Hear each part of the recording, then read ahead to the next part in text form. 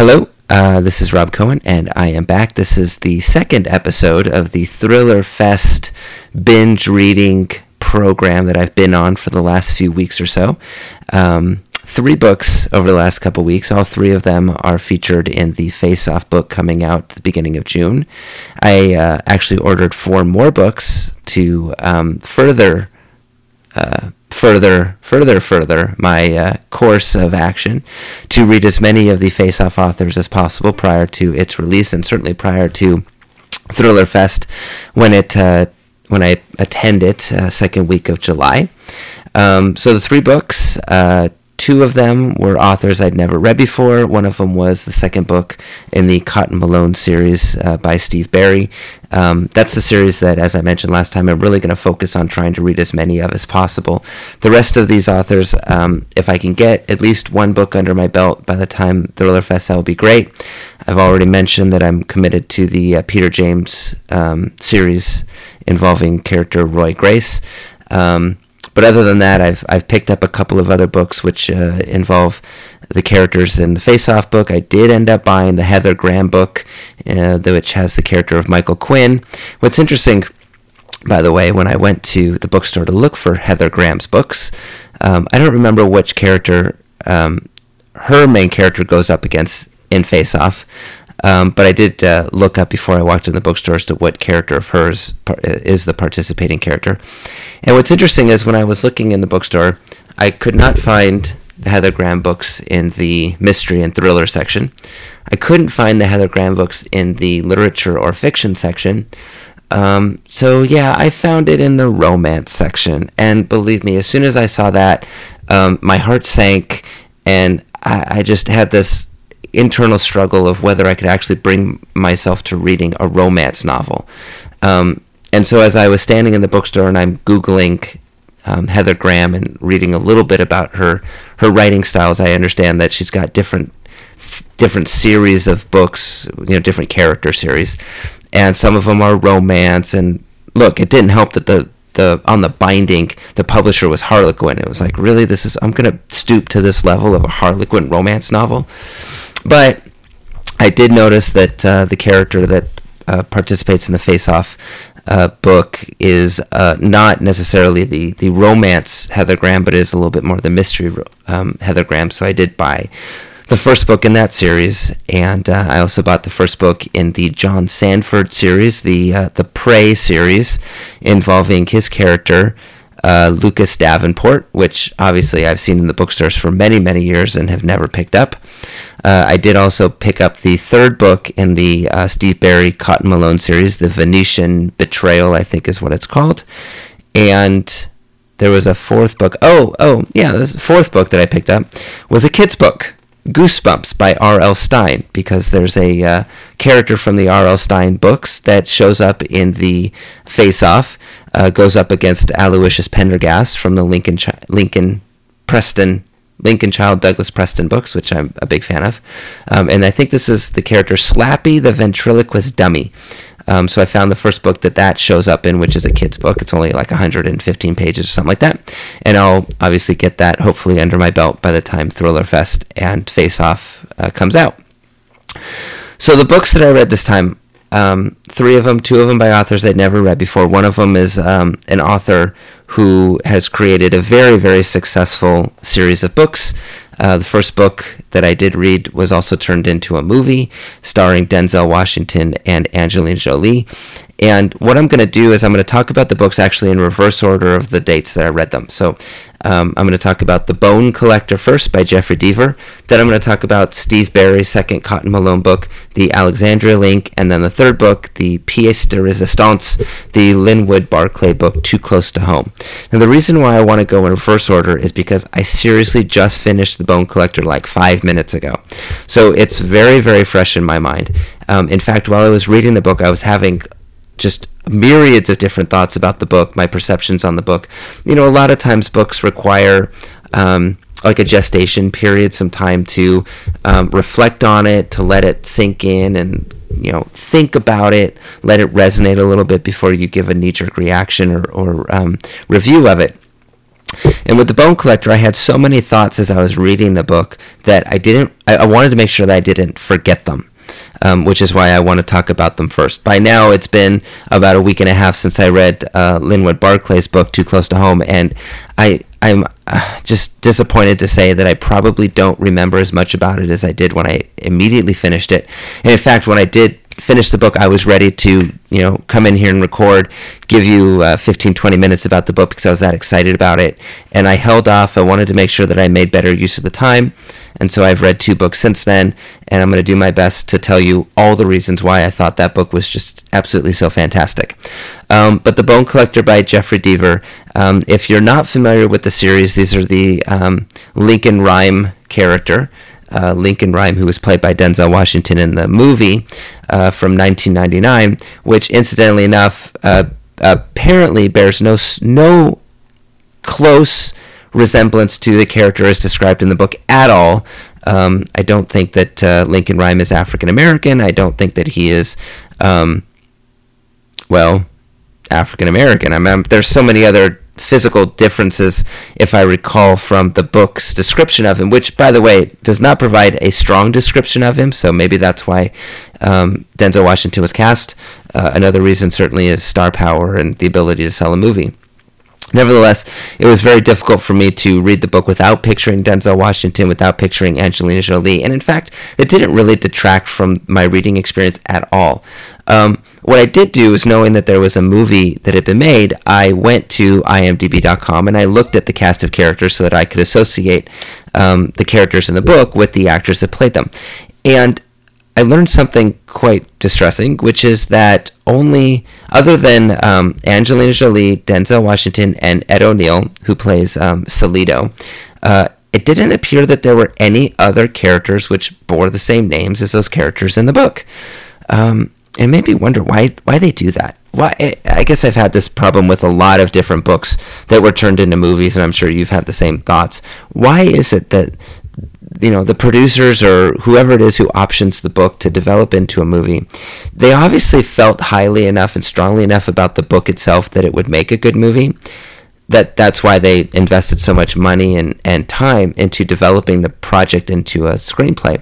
Why did they then go and change significant portions of the book when they put it up on the screen? I don't understand that.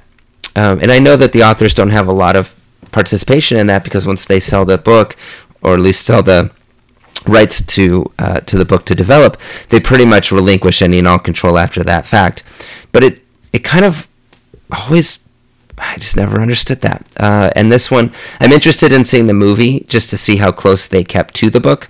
But knowing that a lot of the characters' names had changed, I wonder how much the story changed.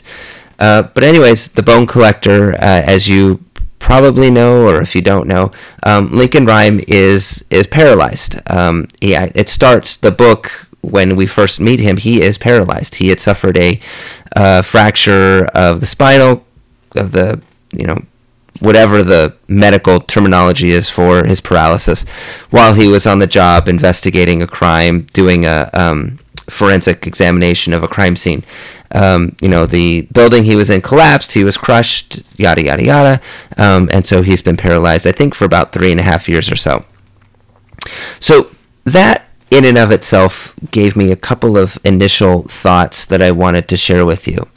The first is, one of the things that is of particular discomfort to me is paralysis. I feel an immense amount of empathy for people who are paralyzed, who have no ability to control their bodily functions, to walk, to move, to do anything other than, at least in this instance, speak and maybe control his neck and control one of his fingers.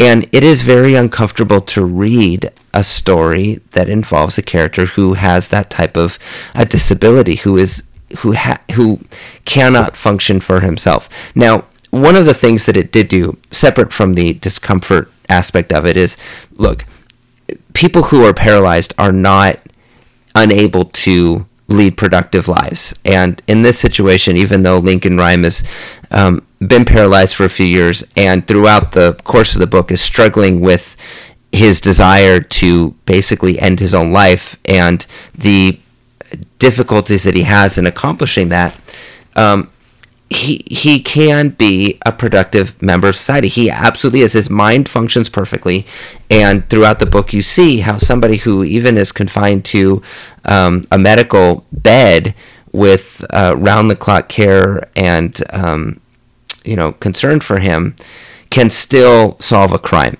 And that's a fantastic lesson, a fantastic demonstration of the power of the human mind, the power of the personalities of people who, even though they are faced with extreme paralysis or an uncurable disease or disability, can still be productive members of society. And that was absolutely wonderful. But I'm uncomfortable by just that idea of somebody who is in that type of a situation. And so there were aspects of the book which were very uncomfortable to read because the character wanted to, or the author wanted to create in the reader empathy for Lincoln and learning what he went through. And I think that Jeffrey Deaver, the author, wanted the reader to feel a little bit of approval for Lincoln when he decided that he was going to end his life or seek out a method by which to end his life. And I think a lot of us, as we would be reading this book, would say, yeah, you know what? I get it. I understand why you'd want to do that. Who would want to live this way? And aside from the benefits to society that this person can provide, there's less satisfaction out of it because of the limitations of movement and limitations of freedom. And there's a wonderful passage in the book where Lincoln and the female officer who he's somewhat adopted to be his eyes and ears and feet on the ground at these crime scenes, Amelia Sachs, played by Angelina Jolie in the movie, she tries to convince him not to do it, not to take his own life. And she struggles. And all of the reasons that she comes up with, he's already considered and he's discounted. And I think that as a reader, it was necessary for us to go through the uncomfortable explanation of his disability and what his life is like, and the insertion and removal of catheters and the changing of diapers, and even down to his having somebody required to shave him. And he kind of takes on a initial perception or a characterization of Jimmy Stewart in Rear Window, who is confined to, at least in the movie, a wheelchair. Only freedom is staring outside his window. And in fact, as we meet Lincoln Rhyme, I think that he's staring outside his window, looking at the birds and looking at the falcons. And you understand that they represent two completely polar opposites of freedom. You've got Lincoln, who is confined to this bed, who can barely move one finger on his hand, let alone walk. And you've got these birds and falcons who have the power to fly away and go wherever they'd like. And I think there was a very important reason why the author introduced Lincoln to us in that way. But as I was reading that aspect of the book, at least from the outset, and I'm going to take a drink right now, one of the things that struck me or gave me pause to think is, why did the author choose to start the series with Lincoln already paralyzed? I think about how it would be if we took a character who has already been established through 3, 4, 5, 10, 12 books, 20 books, as I've mentioned many, many times. What if we were to take a Harry Bosch or an Alex Delaware or an Elvis Cole, and we were to, after this long period of time in which we've developed a particular connection to these characters and an affinity to them, if they were to then befall some sort of a tragedy where we don't have the opportunity to continue to know them the way we used to. And it made me think, what if these books had started with Lincoln Rhyme being a perfectly capable police officer prior to his to paralysis, and then after a course of books, then the paralysis, and then the future. how would we as the readers gravitate towards that character? Or would we not only gravitate, would we rebel against the character? Would we feel pain? Would we feel enough of a negative reaction to what the author did to us, because we would feel it as a personal affront? How much would we feel a negative reaction that we would refuse to continue to read? And I wonder if that's a risk that the author takes. Was there a specific reason why Deaver decided that his character would be paralyzed from day one, as far as the book series goes? I wonder, because as we read, especially as we read series of books, we develop a connection to the characters that we do empathize with them. There are some characters who are very superficial. They don't have depth. We read them even over the course of 15 or 20 books, but we never get to know them. We don't learn about their home lives. We don't learn about their backgrounds. They're just, every book is a procedure. And if something were to happen to one of those characters, how would we feel? And yet then I look at the characters that you develop a more deep connection to, the characters that you go through the ups and downs with, the characters that you see their marriages, you see their divorces, you see their births of their children, you see the heights of their highs and the lows of their depression. And then, should a tragedy befall, it would be as if a family member of ours was stricken down. And how would we, as the reading public, how would we respond to that? The clearest or closest analogy or example that I can think of is Sherlock Holmes, who, the people of England, or if not the world, at the time that the books were written in the, I think, 1880s, 1890s, they viewed Sherlock Holmes as a real person. And when Arthur Conan Doyle threw him off of Reichenbach Falls, presumably to his death, there was widespread mourning about the death of this character, because the people had made him into such a real person that they felt as if a family member had died. So it's an interesting concept, but one that I'm not honestly ready to embrace, because I can't think of my favorite characters as being not mortal's not the right word, human and not in a negative connotation.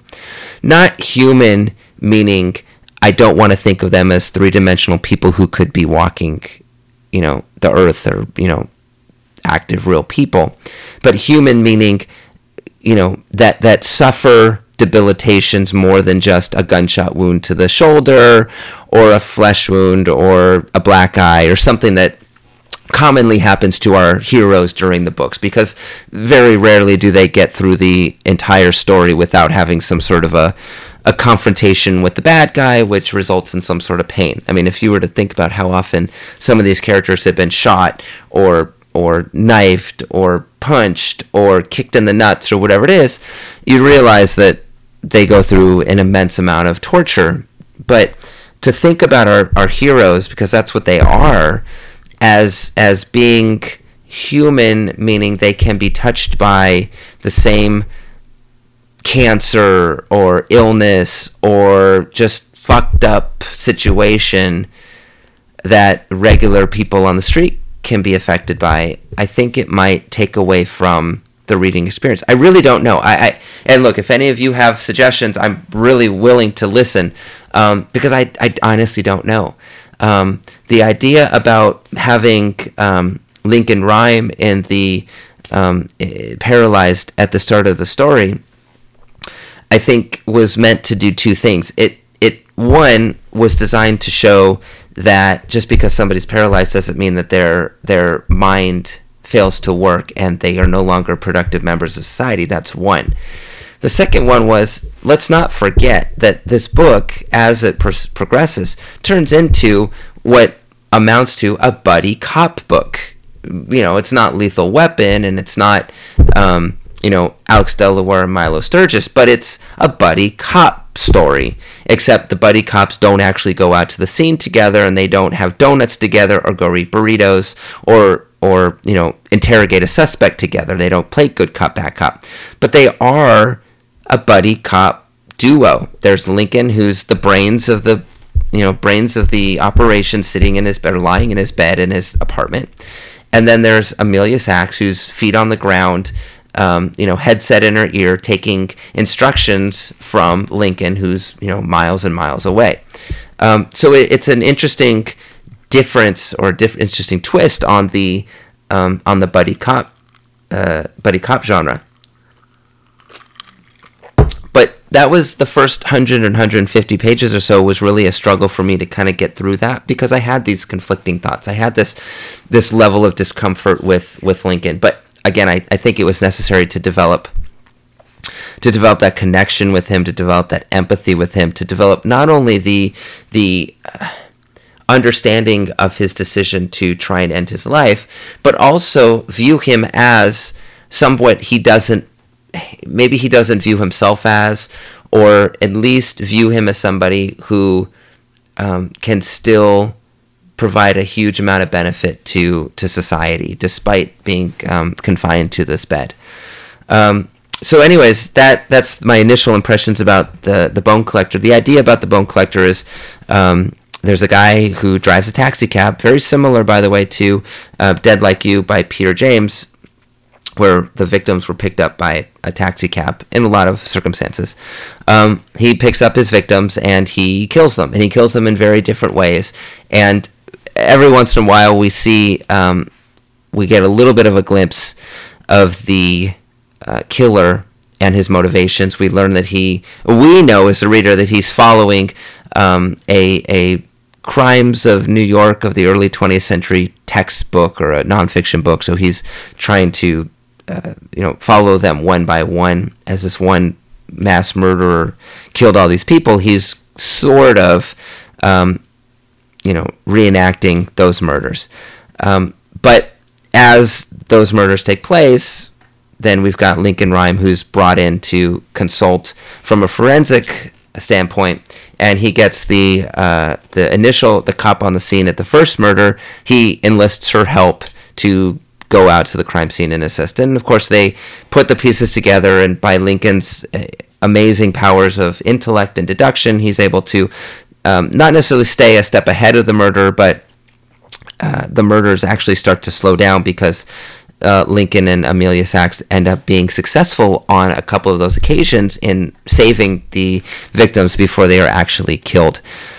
There's some interesting byplay at one point involving the feds, the FBI, because there's some UN peace meetings that are going on. This all takes place in New York City, and one of the FBI investigators gets a tip that there's some incident that's going to go down at the UN, and so the FBI thinks that the murders that have taken place are connected to the UN, and so they try and take over. There's this power struggle, yada, yada, yada. I didn't quite like that so much. It just seemed like a little bit of waste of time to me.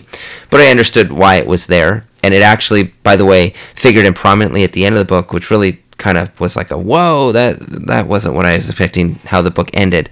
Not that I liked it, but it was a surprising ending.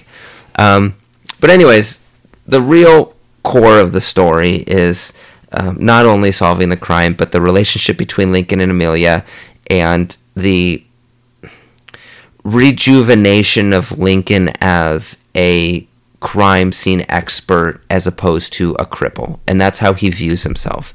He had been viewing himself that way for 3.5 years. He didn't want his wife to have to go through his struggles, so he divorced her and sent her on her way, gave her a pass to forget about him. And he's a very empathetic character, but he's also not very likable. And his likability at the beginning certainly does start to wane. His non-likability at the beginning starts to wane as time goes on, because he starts to develop this relationship with Amelia, and she gets him to open up a little bit, and you learn that Amelia and Lincoln are both wounded birds, so to speak, that are dealing with their own personal demons, and they find a kinship. And we learn that Amelia is supposedly this drop-dead gorgeous model type whose father was a cop, and she can't get into a relationship anymore. She's been burned by this prior relationship, which is the source of her internal and emotional struggles. And the thing that she can't deal with is that whoever it is that she ends up finding is interested in her, they are only interested in the physical relationship, whereas she wants more of an emotional or intellectual relationship. And she gets that with Lincoln. And there's a very touching scene where she, at the end of a particularly harrowing day, and there's a kidnapping and all kinds of stuff, she decides she's going to stay at his apartment, but decides she doesn't want to stay in the chair anymore.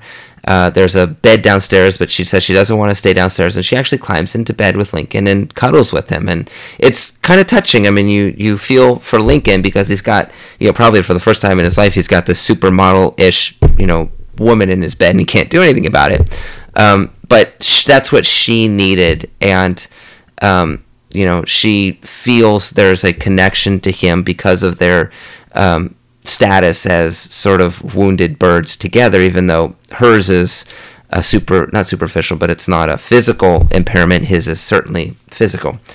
With respect to the actual resolution of the book and the revealing of the villain, I had a problem with it because authors, when they create these conflicts involving the criminal nature, and they want to, in a lot of circumstances, the reward for the reader is when the villain is actually somebody who you've seen throughout the book.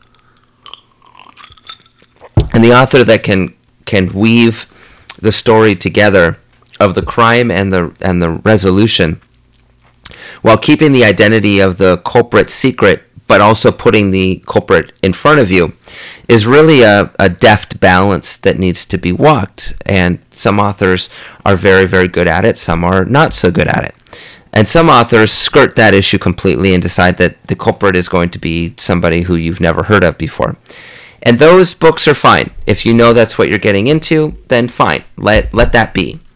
But this one kind of wanted to be both, and I struggled with it when the reveal was made because, frankly, I would have been happier if the culprit was a nobody. I really would have. I remember I read one of the Kay Scarpetta books by Patricia Cornwell, and I was disappointed because at the end of the day, the culprit was a nobody. It was like a bus boy or a cabin boy, or somebody that nobody had ever heard of before, a character who hadn't shown up in the book, and I was disappointed. But in this book, when the reveal comes, it's somebody who really was sort of a non-functioning entity in the book. He had a couple of scenes, didn't really make his presence well known.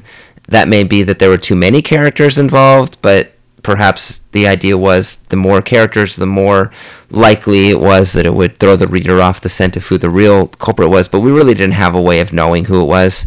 So when the reveal came, it was kind of like, oh, it's him? Okay. I didn't really have a way of knowing, and I would never have guessed, so I guess good on you for not providing us with all the information so that we as a reader could participate in the detection.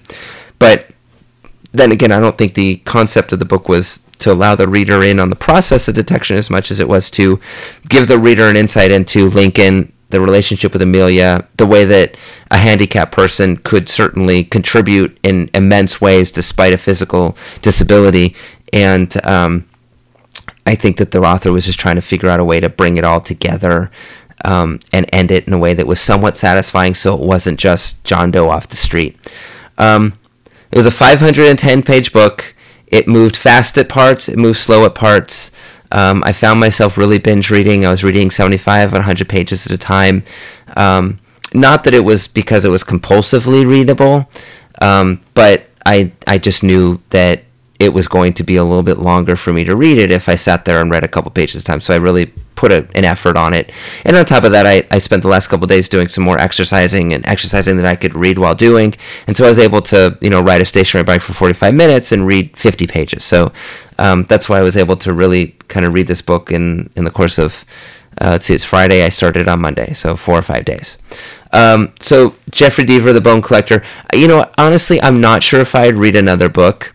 Not because I didn't like it, not because I had too many problems with it. I just don't know whether the characters grabbed me enough to want to read more. I'd like to see, I guess, how the character develops. I imagine at some point Lincoln decides that he doesn't want to kill himself. But as I mentioned in the last episode, I kind of have to decide which of these characters I want to commit to and which ones I don't. And I'm not sure yet about Lincoln Rhyme. I just don't know. We'll see. As I read some of these other books and compare the series, it may turn out that this is a character who is more compelling than some of the others, in which case I will pick up the second book.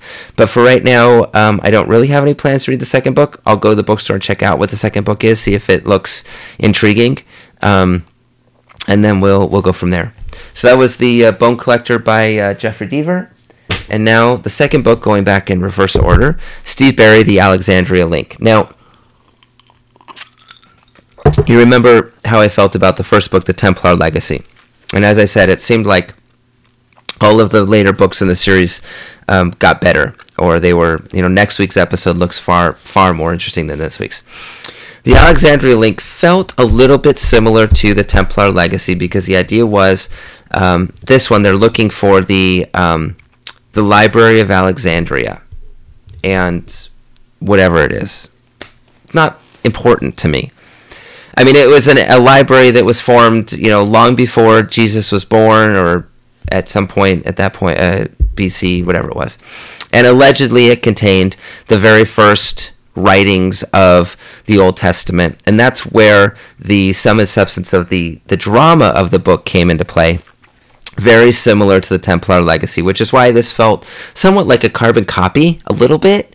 Because in the Templar Legacy, it was trying to discover whatever it was, which, if disclosed to the world, could give a brand new perspective on all of Christianity, right? Because they would have disclosed the root of Jesus Christ or whatever the story, whether the resurrection actually took place. And in the Alexandria Link, the root of the struggle is, if the original draft version of the Old Testament is discovered, that it exists in this Library of Alexandria, then it will serve to undo all of the struggles and wars that were fought over Palestine. And a lot is made about the 1948 Declaration of Independence of Israel. Because according to the Old Testament, Israel, as was given to the Jewish people by God, the geographical markers as found in the Old Testament bear no striking resemblance at all to current-day Israel.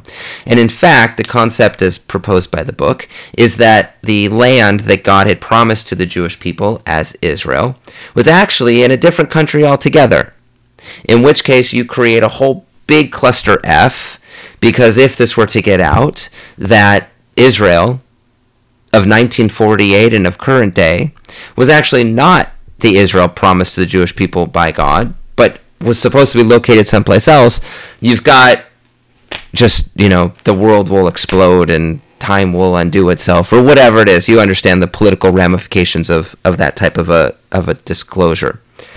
So it seems similar to the Templar Legacy. Now, one of the things that helped to create more drama and tension for this book, as opposed to the Templar Legacy, is the initial premise that there's a time deadline. And I mentioned it before. When you put a time deadline in a story, it creates immediate tension and it creates stress and anxiety that time is running out and something needs to be done. And for Cotton Malone in this book, the story begins that he is notified that he has 72 hours to find the Alexandria link, whoever or whatever this link is that will point the direction to the Library of Alexandria, or else Cotton Malone's son will be killed, because Cotton Malone's son has been kidnapped. And so you've got right there this time, the 72 hours. Something needs to be done in 72 hours, or else something bad will happen. And it really caused the first 125 pages or so of the book to speed along. I mean, really, you've got a ticking clock, so something needs to happen, and quick. But at the end of the first section of the book, Cotton Malone is reunited with his son. And right then, it's as if the ticking clock kind of stops. And there's no longer this gun to the head of our main character who has to finish, 85 pages. No more of this ticking clock, gun against his head to our main character who has to really figure out the mystery and track down the Alexandria link and solve the puzzle within this 72-hour period of time. So I was worried that after that first 85 pages, the book would slow down. And it did in some parts, and it sped up in other parts. He did something, Seabury did something that he did in the first book, where he really added a whole bunch of characters, and he had stories going in different directions. In fact, this one had multiple storylines all going at the same time, because you've got Cotton Malone and his ex-wife who are going through Europe to try and find the Alexandria link in the Library of Alexandria. You've got the bad guys who are trying to control everything, very similar to the bad guys in the Templar Legacy who are trying to control everything. And they're in Vienna, Austria. You've got Cotton's former boss with the Magellan billet, Stephanie, who is back in Washington and Atlanta, who's trying to at least she's involved with all of the search for the library and the Alexandria link, and there's leaks, and there's the Attorney General, and there's the President. And as I'm discussing it, my head's starting to spin a little bit, as I'm sure your head is starting to spin a little bit, which is why the book was, a good 490 pages long. But that's not that it was bad. I liked it. I liked it better than I liked the Templar Legacy, because I did feel that it moved quicker. I thought it was much easier to understand. I thought that it was more straightforward as far as the importance of the information that was being sought, and how the bad guys, how they were going to utilize this information, and why it was so important to them, and why it was so important to keep it secret. And so that was why I gave it a 4 stars as opposed to the 2 stars that I gave the Templar Legacy. Now, one of the things that bothered me, and it bothered me about the Templar Legacy, and it bothered me about this book, and I sure hope it gets better, is our hero, Cotton Malone, is supposed to be the man. He's Jack Reacher, he's Harry Bosch, he's Indiana Jones, he's, you name it, he's your Jack Ryan, he's the hero, he's the guy who knows the answer to everything, knows his way out of every situation, knows how to fight any bad guy, whether it be hand-to-hand combat, or guns, or knives, or nunchucks, or you name it, he knows how to defuse the bomb. He's the ultimate, true, real American hero. And yet, in the Templar Legacy and in the Alexandria link, he makes the dumbest decisions at times. And us as readers, or me as a reader, maybe I'm the only one. I'm not going to break my arm patting myself on the back about this, but there were actions that he was taking which I wanted to stand up and yell at the screen if I was in a movie theater. Don't do that. The bad guy is behind you. And of course, he did it. The bad guy was behind him, and bad shit happened. And Cotton didn't foresee those things. Now, in the Templar Legacy, I get it. I get it. I'll give him a pass because he was retired, and it just so happens that the book starts with him at his bookstore in Copenhagen, and he sees his former boss, Stephanie, and Stephanie's purse gets stolen, and Cotton chases the perpetrator, the thief, throughout the streets of Copenhagen, and chases him up to the top of a cathedral or tower, whatever it is, and the guy in lieu of getting caught by Cotton, jumps off the top of the building and kills himself. So at that point, Cotton doesn't really have any reason to know that this is now he's wrapped back up in this international intrigue, and he needs to put on his real American hero hat and get back to work. But in the Alexandria link, he is told on page 1 that he's got 72 hours to do these things. Not page 1, I apologize. Page 7. He's told, you've got 72 hours. Your son has been kidnapped. Go find the Alexandria link or else we'll kill him. So he automatically should put on his real American hero hat and get ready to go. I mean, these types of training, these types of characteristics don't die. You may put him on the shelf when he retires, but they're ingrained in who he is. So when he goes and makes dumb decisions, he walks into traps, he gets ambushed, he does the obvious, and of course the bad guys are anticipating this and they are ready to nail him. It just got frustrating. It's like, why are you doing that? Come on, man. You know better than this. You should know better than this. And that was what was frustrating about the beginning of the book. I don't remember very well how the Templar legacy ended. One of the things that did bother me about the end of this book is our main guy, Cotton, doesn't actually end up saving the day at the end. He obviously is instrumental in it, but the true resolution or the true action which gave rise to the conclusion of the story wasn't by him. And that was a little bit disappointing. But on the whole, I will say that I liked the book because I liked that it moved quickly. I liked that it jumped back and forth a bit, and so it kept the story fresh. I find that if you follow one character, sometimes, if you follow a character entirely from front to back, it gets a little bit monotonous, unless, and I'll get to that in the next book, unless there's constant drama or constant tension or constant anxiety.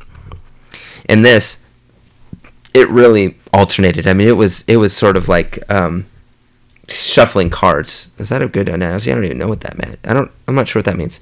But really, it was bouncing off of a trampoline, rubber-walled room. You're bouncing here with this character, now bouncing here with this character, now bouncing here with this character, and all around the board.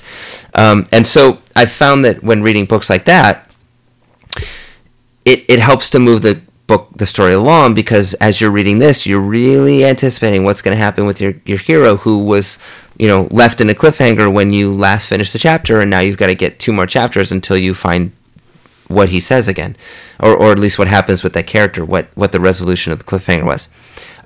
So I liked it. I am going to continue. I've got the Venetian Betrayal coming next, and I'm looking forward to that as well. I'm really looking forward to, and I don't know what book it is, but when they get to England, when they get to the United States, I know that there's been a couple of books. I know his most recent book, The Lincoln Myth, just came out last week, and that's the United States. There's one involving Thomas Jefferson, obviously U.S. I think Amy had told me there's one involving Paris. There's one in London. And man, I think I just want to write these books just for the purpose of being able to say I need to go to these places. I mean, come on, what better write-off is it than I've got to go to Europe again? I got to study, this, that, and the other of the Louvre, or I've got to go to, the Victoria and Albert Museum or Stonehenge or whatever it is. So that was the Alexandria link. I don't remember if there was anything else I really wanted to talk about, because those were the highlights. It was just, I hope Cotton gets smarter. I mean, after a while, he can't keep saying, why does this always happen to me? I'm retired. I'm out. Once I'm out, they keep pulling me back in. Okay, we get it. At some point, you're either going to go back to work, or you're just going to, you're going to give in to the idea that your life is never going to be normal. Your idea of running your little bookstore in Copenhagen is never going to happen, dude. Otherwise, the series would end, and you'd have to find something else. So the last book, which was actually the first book I read over the last couple of weeks, is this book, Too Close to Home by Linwood Barclay. And I think I mentioned at the end of the last podcast that it was a 500-page book, and I was wondering how the author would keep up a crime novel over the course of 500 pages. Now, The Bone Collector was 510 pages, and it did drag at times. And if it didn't drag, I found that some of it was tedious. There was a lot of frenzied discussion because Lincoln Rhyme can't discuss a lot of his perceptions or ideas at the crime scene. It all has to happen inside his room, his home. And so there's a lot of people talking and a lot of back and forth and dialogue that's rapid fire, which involves like 6 or 7 different people, and it gets a little bit difficult to follow, especially when they use complicated scientific terms. And so that did help the book to drag a little bit. So I was wondering how Barclay would keep 500 pages for a crime novel going. And I was so excited about this book when I finished it. I was so excited about the book as I was reading it. One of the things I do when I read is I'll get to the end of a chapter, and depending upon where I am or what time it is, I will flip ahead and I'll look to see how much longer the next chapter is to decide whether I can read it. And I found myself sitting there reading, and as soon as the chapter went in, I turned the page and just started reading. I didn't care how long the next chapter was. I was going to read it no matter what. That was how gripping this story was. I mean, it was just, it had elements of so many different genres of books, and yet it wove them all together so well that I truly could not wait for the next page. I could not wait for the next chapter. I could not wait for the end to find out what happened. And I was just astounded and really impressed with the author, an author I've never heard of before, an author who's got quite a few other books, and I've bought, at this point, one of the other books I already have on my shelf, that I'm really excited to read, to see if this is something that's indicative of this author, or was this just the book? Because all the books are different. He writes not one character, but numerous characters. They're just, each book is a different character. So the idea for this book, and it was told all in first person, which I really enjoyed. There's the main character, name of Jim Cutter, lives next door to this family that's murdered.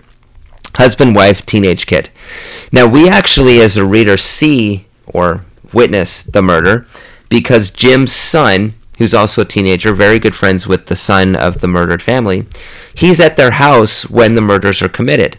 And he's doing some shady stuff. I mean, he's hiding in the basement, and he's the family that gets murdered, they were actually going away on vacation, and Cutter's son viewed this as an opportunity to set up his own little sex pad for he and his girlfriend. And so he's actually hiding in the basement when the murders are committed. Well,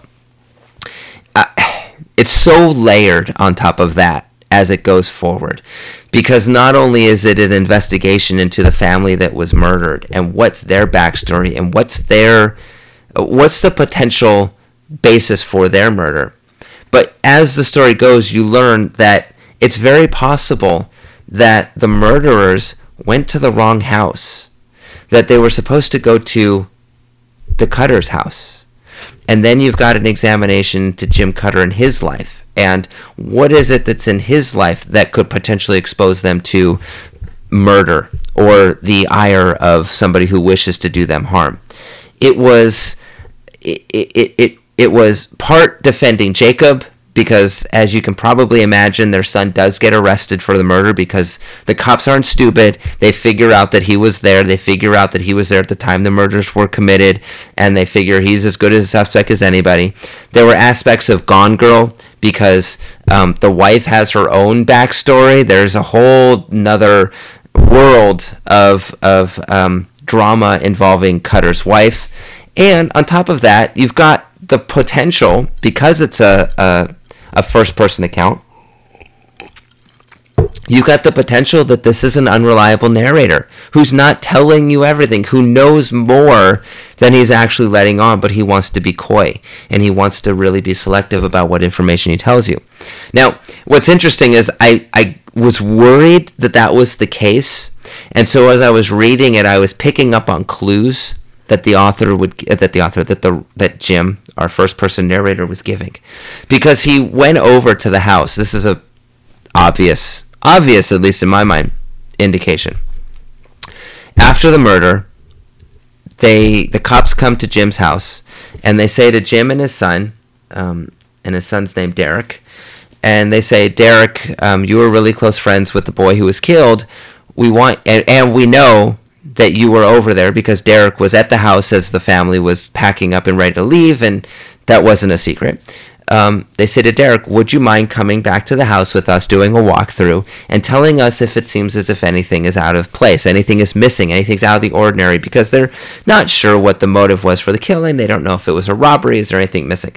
So Derek and Derek's dad, Jim, go over to the house, and they do a walkthrough of the crime scene of the house. And Jim says at some point that the house looked different than the last time he was there.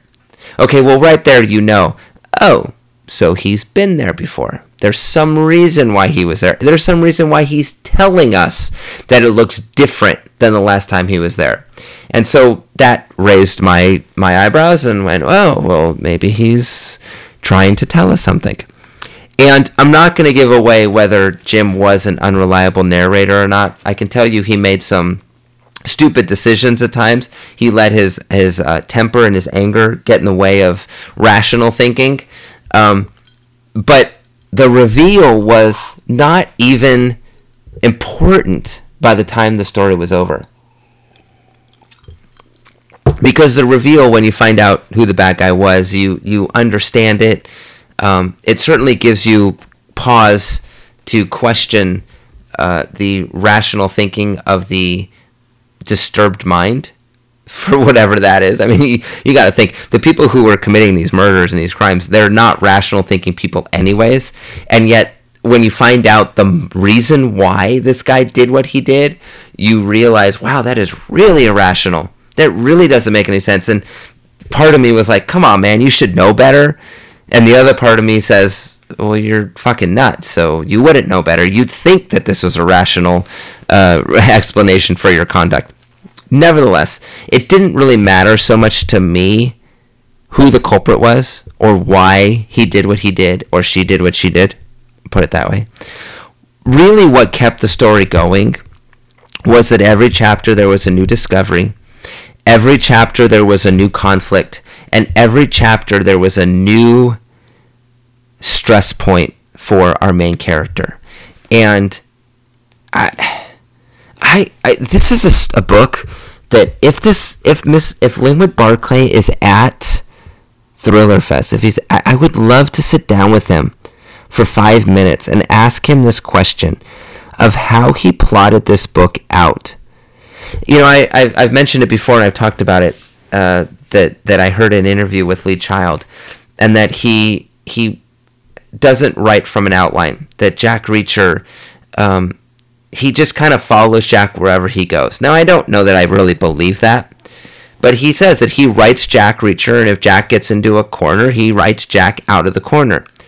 But this book was so layered and so detailed in the backstories of the characters that, from my mind, not having any idea of how one would go about writing a book of this magnitude, I can only picture the amount of outlining that the author did, because he had to create entire life stories for these characters, because all of them had a background which may or may not have figured into the cause of the murders. And so when I say it crosses so many genres, I mean, you've got the Gone Girl, you've got the Defending Jacob, but then you've got like Peyton Place, you've got the affairs, you've got the family drama, you've got the challenging family dynamics, you've got all of that. And it was really remarkable how they all fit so well together in this puzzle that at the end of the day, the puzzle may not have looked like anything. I mean, you like to think you're putting a puzzle together and it's going to show a picture at the end. This book, you put the pieces together in the puzzle, and it may not have displayed any type of a cognizant picture. And yet the pieces fit so snugly together that I just wonder what type of a preparation there was in getting ready for this book. I really, really liked this book. I liked it because it was fast. I liked it because I can't remember last time I read a book which was really in its traditional paperback. I mean, they're all like the mass market paperback, the taller, thinner garbage books. Both the Bone Collector and the Alexandria Link were like that. This one was a paperback, like the book that when you're sneaking off to the bathroom at work, you can put in your pocket and nobody will know. That's what this book was. But still, it was 500 pages, and it even had aspects of a book I read a while ago called A Beautiful Life by Helen Schulman, which was more of a family drama than it was a mystery, because it wasn't really a mystery. But it really brought all of these together, and it's one of those things that I mentioned it before. It was a book that, what an amazing concept. I wish I could have written myself, and yet I never would have thought to do it. That's why I think this book was so compulsively readable to me, because I never would have thought how to write this book. I never would have been able to come up with all of the backstories, all of the layers, all of the drama, all of the twists and turns, and yet bring it all together in a way that it was cohesive. I couldn't have done it. It was that, to me. And look, I'm not saying this was, this wasn't Bleak House. This wasn't, The Grapes of Wrath or The Great American Novel. I'm not trying to raise its esteem so high that it rises to the echelons of those modern or traditional classics. But a lot of crime dramas, a lot of thrillers are one-dimensional. Even just the Bone Collector. It wasn't traditionally one-dimensional,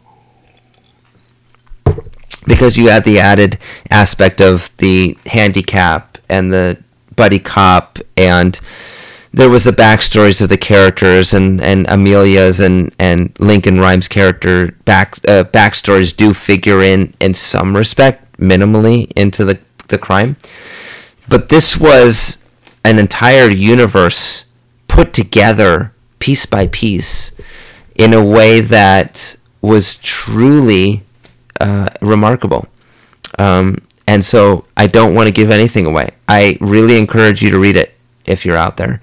I just was that impressed by it. I really was.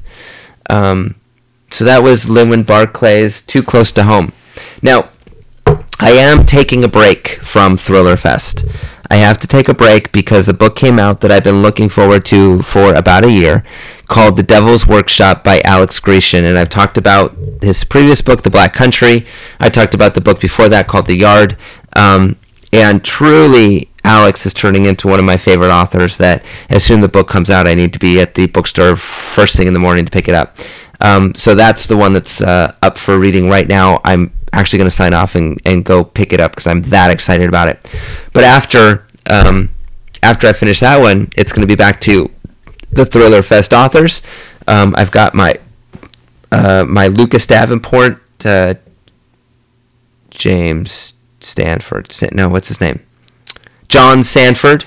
The Lucas Davenport, John Sanford book coming, whatever the first book was in the Prey series. I do have the Goosebumps. I've got the third Cotton Malone book. I've got that Heather Graham book, which we'll see how that goes. And so, yeah, I'll report on that next time. So anyways, this is Rob Cohen. I know that a lot of people who are following me on Twitter, they're actually following me at both my Twitters. I tried to set up the Book Therapy 13 Twitter, but in all fairness, a lot of you know the Book Therapy 13 is also Rob Cohen 13, and they're interchangeable, and I retweet each other, and yada yada. So if you follow one, follow them both. please send me an email. I get them every once in a while from actually the authors who I talk about. I tweeted them that I talked about their books, and some of them have tweeted me back that they appreciated the comments.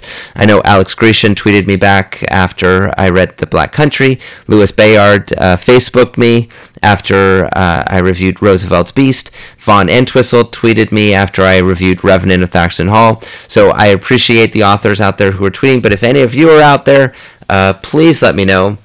You can find me at booktherapy13@gmail.com, booktherapy13 at Twitter, Rob Cohen 13 on Twitter, and yeah, I think that's it. So this is Rob Cohen. Thank you for letting me lie on your couch.